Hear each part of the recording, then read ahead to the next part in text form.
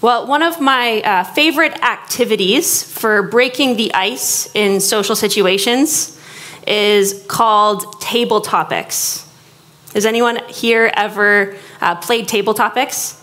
It's essentially just like a deck of cards that have great conversation starters on them. It's just great for getting conversation going. And one of the classic table topics questions is this: if you were an animal, what animal would you be and why? You ever thought about that? Have you ever thought about that question? I used to think that if I was going to be an animal, I would want to be a monkey. Because I grew up in the 90s. I was influenced by the movie Monkey Trouble, right? Monkeys seem like they have a lot of fun. I thought it'd be really cool. But then I went to South Africa, had a bad experience with a monkey, okay? At a zoo. It didn't hurt me, but it stole something from my backpack and ran away with it. And like everyone had to like chase it. It was a whole uproar. It was very embarrassing. And so I'm not a big fan of monkeys anymore. More recently, I thought that maybe if I was an animal, I might want to be an otter. Because otters are cool, like they're really playful, but they also, they're really sweet. Like they hold hands when they fall asleep so that they don't drift apart. Did you know that? Have you seen that? It's adorable. It's very cute. So I thought maybe, lately I thought maybe I might want to be an otter if I was an animal. What about you? If you were an animal, what animal would you be and why? Take a moment to think about that. If you want, you can even just take a moment to talk to your neighbor about it. We can have a mini round of table topics right here. I'll give you like 10 seconds.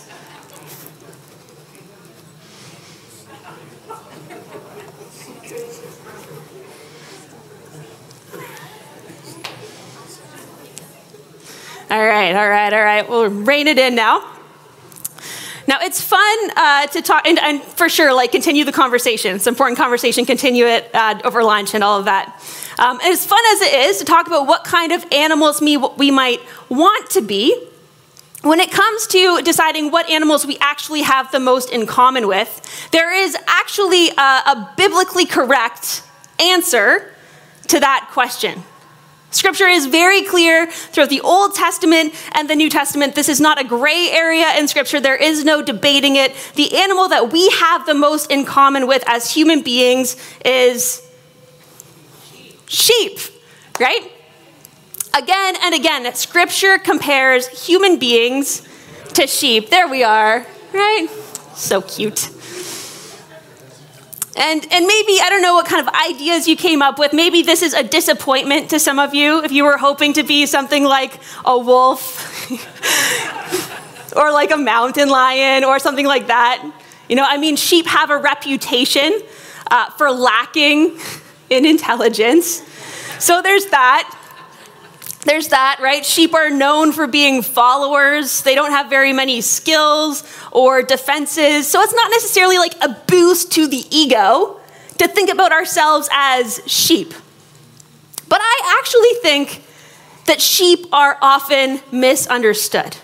Okay, I don't think we give sheep enough credit. They've actually done studies and they've discovered that sheep have very high emotional and social intelligence. They can remember faces for years. They can respond to emotional and facial cues. So I don't think it's fair to say that sheep aren't smart, but what sheep are is herd animals. Okay, they're herd animals. They don't have strong survival instincts or strong defenses, and so they're wired to stick together. And they're wired to follow a shepherd who can lead them and who can take care of them. So when Scripture talks about us as sheep, it points to this reality that as human beings, we are dependent on God. And we're designed to live in this close, connected relationship with Him. We've been working through a series on the book of John, and we've been looking really specifically at the identity of Jesus, at how Jesus lived and the things that he said and the ways that he interacted with people. Because we live in a world where there are all kinds of ideas flying around about who God is and about what it means to be a Christian. right? And some of them don't look anything like what we see lived out in Jesus. And so it's really important that as followers of Jesus, we are keeping our eyes focused on him. Because we believe that Jesus reveals to us what God is like and how he calls us to live as his followers. Colossians 1 verse 15 tells us that Christ is the visible image of the invisible God. Christ is the visible image of the invisible God. When we want to know what God is like, we look to Jesus.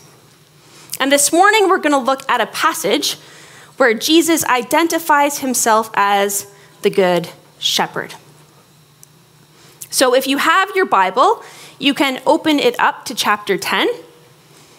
And now this is one of those passages of Scripture that's really well known, right? We're all familiar with this idea of Jesus as the Good Shepherd. I mean, I work at a social service agency that's called the Good Shepherd. In artwork, Jesus is often depicted as a shepherd holding little tiny lambs, right? And stroking them and hugging them. This picture of Jesus as the Good Shepherd is very familiar to us. But this is also one of those sections of Scripture where when you actually read through it, there are some verses that are just beautiful and easy to understand and that give you the warm fuzzies. But then there are other verses that kind of make you go, huh? What's he talking about? What's he talking about? And that's because we tend to pull this passage out of its context in the book of John and read it on its own. But it's actually part of a conversation that begins in chapter 9. And you remember when the Gospel of John was written, it didn't have chapters and verses, right? Those didn't make it into our Bibles in the form we have them now anyways, until the 1500s, right? I think that's when youth pastors started wanting to do like sword drills in their youth group, so they had to add them. I'm pretty sure that's why. And as helpful as the chapters and verses are, sometimes they make us forget, right, that we need to look at how the passage fits within its broader context. And John chapter 9 gives us some really important context for understanding what Jesus is talking about when we're going to be looking in the passage that we're looking at in John chapter 10. So before we read through our passage, I'm going to give you a quick overview of what happens in John chapter 9, okay? Just so that we have that context, we have that background information. So John chapter 9 begins with Jesus and his disciples walking along, and they come across a man who was born blind. And the disciples ask Jesus a question that reveals a belief that was held in this culture.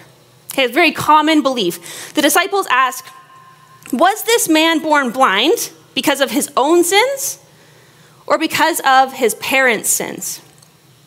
Which to us, this question sounds kind of ridiculous, right?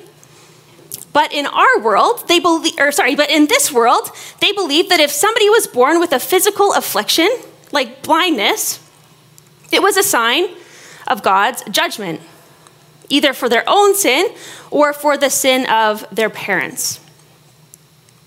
So Jesus shatters this belief, okay? He responds, he says, it wasn't because of this man's sins or his parents' sins.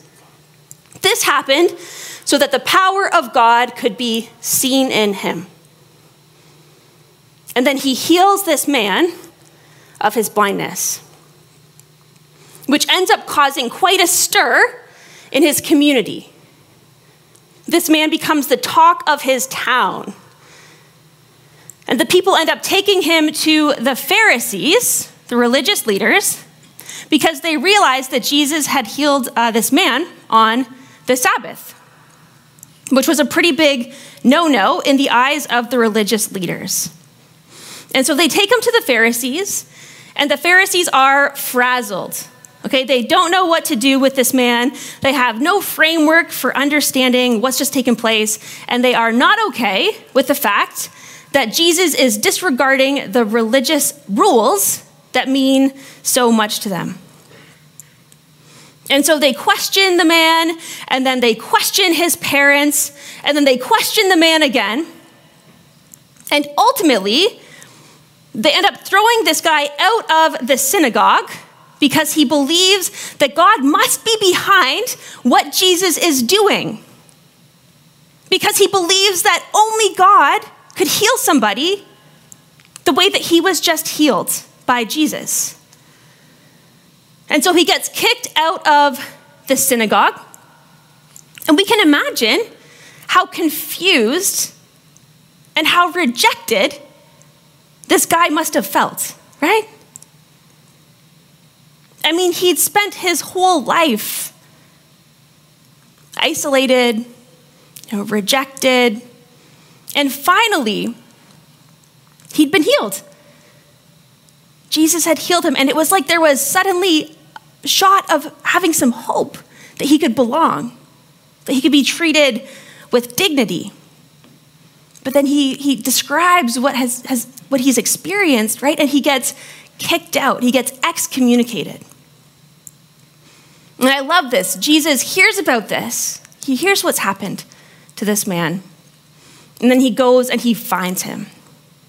And Jesus reveals his identity to this guy, and the man believes in Jesus, and he worships him. And then there's this, the conversation kind of takes a turn, and this is where things start to get heated between Jesus and the religious leaders. Jesus says to the man that he's healed, "I've come to give sight to the blind and to show those who think they can see that they are blind." Right? So he's giving him insight into the deeper spiritual meaning kind of behind the miracle that he's just performed. I've come to give sight to the blind and to show those who think they can see that they're blind. And you know who's standing nearby? Some Pharisees, right? I just picture this like Jesus says it like just loud enough, right? Just loud enough. So Pharisees are standing by and they hear this and they say to Jesus, "Hold up. Are you saying that we're blind? Is that what you're saying?" And Jesus says, "Actually, if you were blind, you'd be off the hook. You wouldn't be guilty, but you remain guilty because you claim that you can see." And then he goes right into our passage this morning. So this is the context. This is the context for this passage. Jesus is in a conflict with these religious leaders who threw this man out of the temple. He's putting the Pharisees, who are acting like gatekeepers to the kingdom of God, in their place. And he's contrasting his leadership to their leadership. And he's giving insight into this question that's been flying around about who he actually is. So here we are. Let's have a look. John chapter 10, verse 1. Jesus says, "I tell you the truth. Anyone who sneaks over the wall of a sheepfold rather than going through the gate must surely be a thief and a robber. But the one who enters through the gate is the shepherd of the sheep. The gatekeeper opens the gate for him, and the sheep recognize his voice and come to him. He calls his own sheep by name and leads them out. After he's gathered his own flock, he walks ahead of them, and they follow him because they know his voice. They won't follow a stranger. They'll run from him because they don't know his voice." So Jesus uses an image that would have been really familiar to his listeners. It's a little bit less familiar to most of us today. He talks about a sheepfold, a pen where sheep were kept during the cool nights of the winter. And sheep pens in this time were made of stone. They would often have briars along the top to keep out thieves and robbers. And a gatekeeper would watch over the pen to make sure that nobody who was unauthorized got in. And the picture painted in this passage is one where several flocks were all kept together in the same fold. Kind of like a daycare center, okay? Like we've got a daycare center here, kind of like a daycare center for sheep. And a shepherd would come, call his sheep, and his sheep would recognize their shepherd's voice. And that shepherd's sheep, they'd come to him and they'd follow. In the Middle East, both in Jesus' time and still today, this is how shepherds led their flocks. They didn't have sheepdogs that would round them up. They didn't drive their flocks from behind like you sometimes see. The shepherds call their sheep. Their sheep know the sound of their shepherd's voice, and they follow him. Verse 6. Those who heard Jesus use this illustration didn't understand what he meant. So he explained it to them. I tell you the truth. I am the gate for the sheep. All who came before me were thieves and robbers, but the true sheep did not listen to them. Yes, I am the gate. Those who come in through me will be saved. They'll come and go freely and will find good pastures. The thief's purpose is to steal and kill and destroy. My purpose is to give them a rich and satisfying life. Or I like how the NIV translates that last verse. It says, I have come so that they may have life and have it to the full. So Jesus changes the metaphor here to highlight another aspect of who he is. He says, I am the gate. Not only is Jesus the shepherd of the flock, he's also the way in. He's the way to the Father. He's the way to salvation. He's the way to real and eternal life. And we can imagine, knowing the context, how this would have sounded to the Pharisees who are listening to Jesus, right? They just threw this man out of the temple because he'd insisted that Jesus had healed him. Jesus was bumping up against their religious systems and their power, and they didn't like it. And here, Jesus is implying that they're the ones who are out to steal, kill, and destroy, and that he is the only one who can offer peace and joy and life to the full. Verse 11, I am the good shepherd. The good shepherd sacrifices his life for the sheep. A hired hand will run when he sees a wolf coming. He will abandon the sheep because they don't belong to him, and he isn't their shepherd. And so the wolf attacks them and scatters the flock. The hired hand runs away because he's working only for the money and doesn't really care about the sheep. So now Jesus isn't talking about robbers or thieves. He's talking about hired hands. He's talking about people who are willing to care for the sheep as long as they're getting paid for it, right? As long as it's benefiting them. But they don't actually love the sheep. They don't really care about the sheep. So when a predator shows up, they run away. A true shepherd, a good shepherd, is willing to give up his life to protect the sheep. And here Jesus says, he is the good shepherd. Verse 14, I am the good shepherd. I know my own sheep, and they know me. Just as my Father knows me, and I know the Father. So I sacrifice my life for the sheep. I have other sheep too, ones that are not in this sheepfold. I must bring them in also. They will listen to my voice, and there will be one flock with one shepherd. So Jesus says here he's got other sheep, right? He's going to bring into the fold.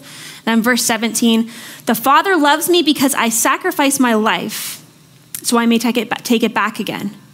No one can take my life from me. I sacrifice it voluntarily. For I have the authority to lay it down when I want to, and also to take it up again. For this is what my Father has commanded. So Jesus makes it clear that the sacrifice he's about to make is one that he's choosing to make. Jesus is on the way to the cross.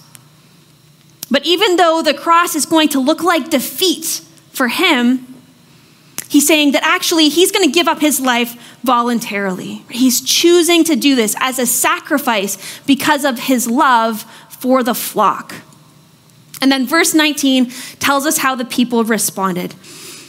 When he said these things, it says, the people were again divided in their opinions about him. Some said, he's demon-possessed and out of his mind. Why listen to a man like that? Others said, this doesn't sound like a man possessed by a demon. Can a demon open the eyes of the blind? The people were divided. Some people wrote Jesus off, said that he must be demon-possessed. Others saw his teaching, they saw his miracles, and they decided that he must be sent by God.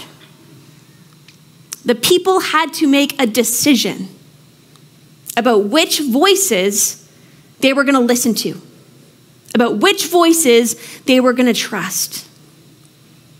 They had to decide whether they were going to listen to the voice of Jesus or to the voice of the religious leaders, who were the most influential voices, right, in this culture at the time. And we have a similar decision to make today. We live in a world where we're surrounded by voices trying to tell us who we should be and how we should live. We live in a world where we're surrounded by voices that are trying to tell us what we need to give our lives to if we want to belong and we want to feel like we have value. I mean, there's a whole new category of celebrities called influencers, right? People that others look to for one reason or another for advice on what to buy and how to live. Any advertising company knows that if you want to sell something, you don't actually need to convince people that it's good. You don't. You just need to convince people that a lot of other people bought it. Right? That's why we see things promoted as bestsellers. The truth is that, like sheep, we are wired to look for somebody to follow. We all want to belong. We all want to feel like we matter, like we have value, like we have purpose. We all want to feel like we're living the best lives possible. It's like we're all looking around trying to figure out what voices we can trust, who we can look to lead us forward, to show us the way forward. And in our culture, so many of the voices out there are really just trying to get as much money as they can out of us, right? Or are trying to win us over to their camp, to make us hate the people that they hate. So many of the voices over there are trying to trick us into giving our lives away to things that don't really matter. They're voices that pull us away from the love of Jesus. They're voices that don't have our best interest in mind. And Jesus shows up in this sea of voices and he says, I am the good shepherd. Listen very carefully for the sound of my voice and follow me. Follow me. So what is this good shepherd like? In a world full of good-looking influencers with perfectly curated lives and captivating messages, why should we look to Jesus and follow him? Our passage talks about 4 aspects of how Jesus relates to us as our shepherd, and we're going to look at those before we wrap up this morning. The first one's this: the good shepherd knows us. He knows us. Throughout John chapter 9, that chapter about the healing of the blind man, the word know is used again and again. Okay, go home and read it, check it out. It's pretty powerful when you catch it. It's easy to miss, but it's really important. There is a huge emphasis on what people know and on what they don't know. The man's parents know that their son was born blind, but they don't know how he got his vision back. The Pharisees know that Jesus is a sinner. The man who's blind doesn't know whether or not Jesus was a sinner, but he does know that he was blind and now he can see. The Pharisees know that God spoke to Moses, but they don't know where this Jesus guy came from.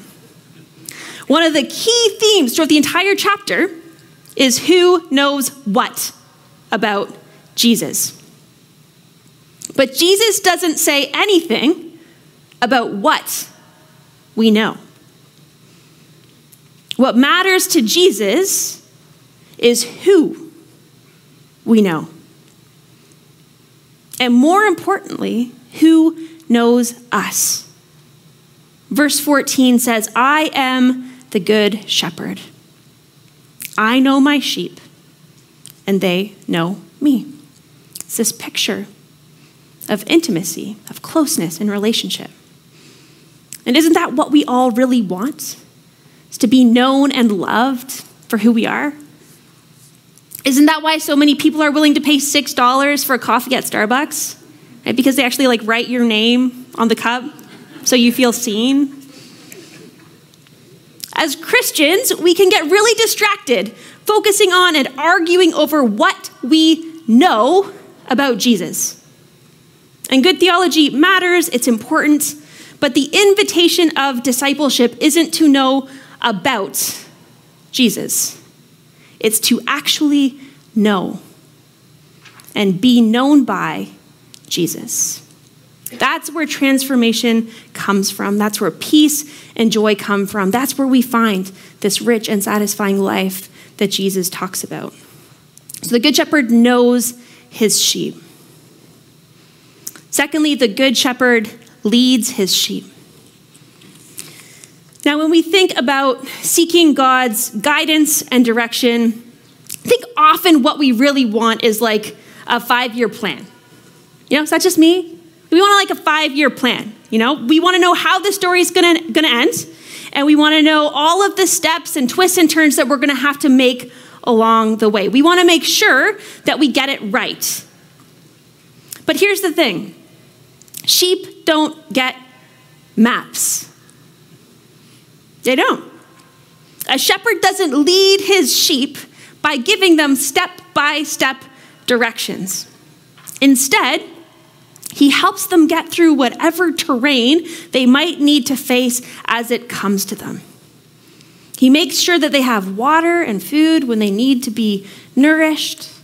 He gives them rest, pulls them back in when they wander off. He tends to their injuries. He fights off predators.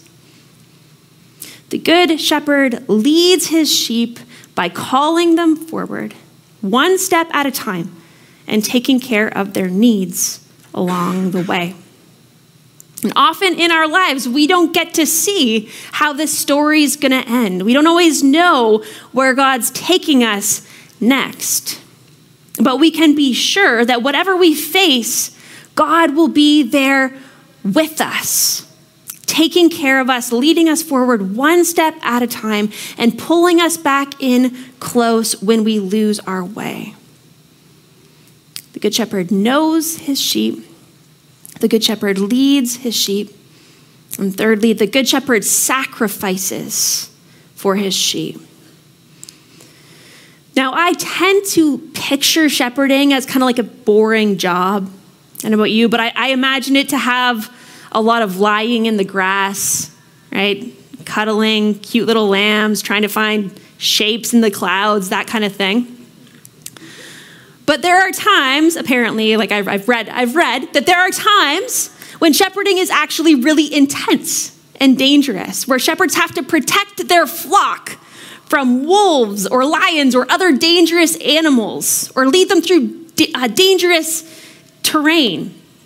And Jesus says that the sign of a true shepherd is that he's willing to face danger, that he's willing to give up his life for his flock. He's not in it for himself. He genuinely cares about his sheep. And of course, Jesus knows that he's on the way to the cross and that he will give up his life as a sacrifice for humanity.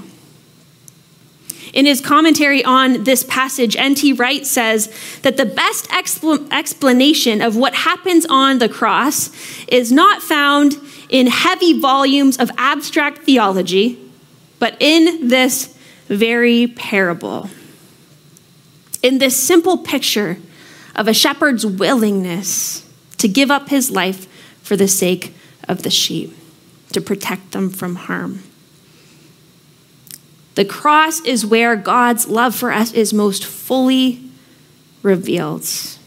And it's where Jesus shows us what it looks like to be people who love so deeply that we're willing to set aside our own rights and privileges for the sake of others. 1 John 3:16 says, "This is how we know what love is." You want to know what love is? This is how we know. This is how we know what love is. Jesus Christ laid down his life for us. And we ought to lay down our lives for our brothers and sisters. The Good Shepherd knows his sheep. He leads his sheep. He sacrifices for his sheep.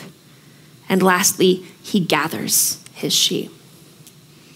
From the very beginning, when God made a covenant with Abraham and promised him that he was going to make a great nation from him and bless them and give them land, there was always this additional promise that through his people, all nations would be blessed. And now Jesus says that he's got other sheep he's going to bring into the fold. Through Jesus' death and resurrection, Jesus made a way for all people to be reconciled to God. The walls that once divided us and kept some people on the outside have been torn down, and everybody's invited to experience life in the kingdom, life with the Good Shepherd. And Jesus says there's one flock and one shepherd, right? So there's a call to unity. It's a call to unity here. Sheep know instinctively that they need to stick together if they want to survive.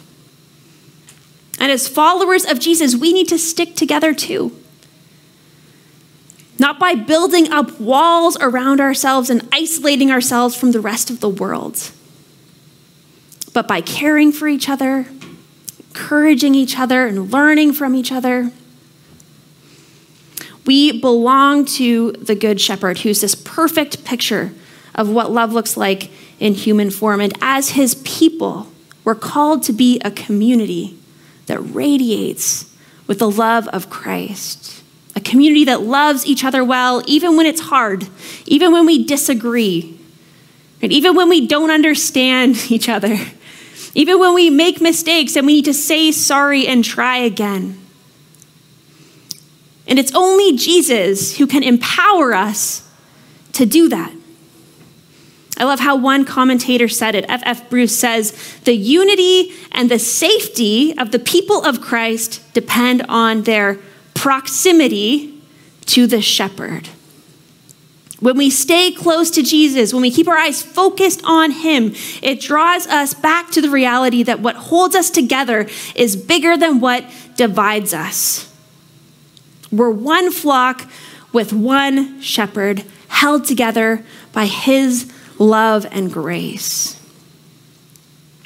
The Good Shepherd knows us, he leads us, he sacrifices for us, and he gathers us together as one flock. And what's our job as the sheep? Our job is to stay really close to the shepherd. That's the job description, right? That's it. It's to let the voice of the Good Shepherd drown out the other noise that pulls us in different directions. It's to hear him call us by name, to trust in his love and provision, and to follow him wherever he leads us. Easy, right? Not always, right? It's very simple. It actually is very simple. But we all know that it's not always easy because we live in a world that's full of distractions, and our hearts and our minds are so easily pulled in other directions.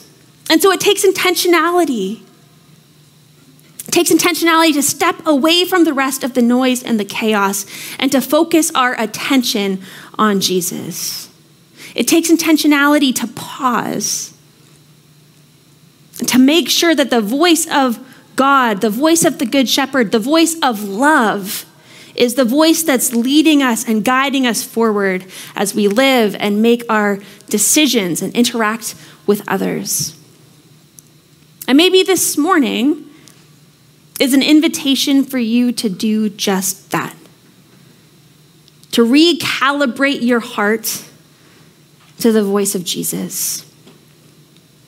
And then to carve out some space to do that more regularly as you move forward from here, whether it's through reading scripture or engaging in community or practicing solitude and silence. There are all kinds of different ways that we can draw close to Jesus, right? And it won't look the same for all of us. It'll show up differently in different seasons of our lives. But whatever it looks like, the call and the invitation is just to draw close to him. In our broken world that's full of all kinds of voices pulling us in all kinds of directions, Jesus stands before us and he says, I am the good shepherd. Follow me. Follow me. His voice is a voice that we can trust. His love for us is perfect, and he is the only one who's able to follow through on his promise to give us life and life to the full. I'm going to invite the worship team to come on up to the front. And I'm going to pray, and then we're just going to take some time to reflect on what voices it is that we have been listening to, whether it's been the voice of Jesus or whether it's been those other voices pulling us in different directions, and then on how Jesus is calling us forward. But first, let's pray. Jesus, we thank you that you are the good shepherd. And so often, God, we try to take things into our own hands. We get stuck with anxiety and worry and fear. We feel like we need to control things and figure it all out. But God, thank you for the reminder. Thank you for the truth that what you call us to is actually just to stay close to you, to follow you one step at a time as you lead us forward, as you show us the way, as you provide for our needs, as you bring us into rest and peace, as you fill us with your joy and your love. And I pray that this morning, God, you would renew and restore each one of us in that truth. In your name we pray. Amen. Amen. So I'm going to invite you, as we often do, to just kind of still yourself, to center yourself in God's presence. Take a few deep breaths.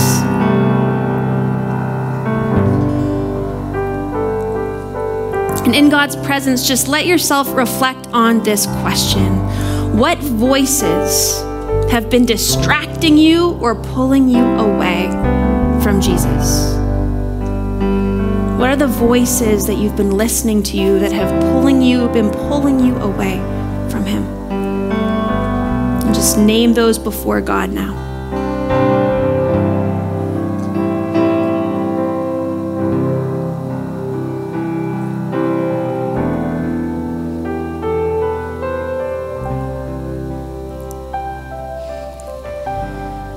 And now, what would it look like to let the voice of Jesus be the one that leads you forward in that area of your life? What would it look like to let the voice of Jesus be the voice that you're listening to, that you're trusting?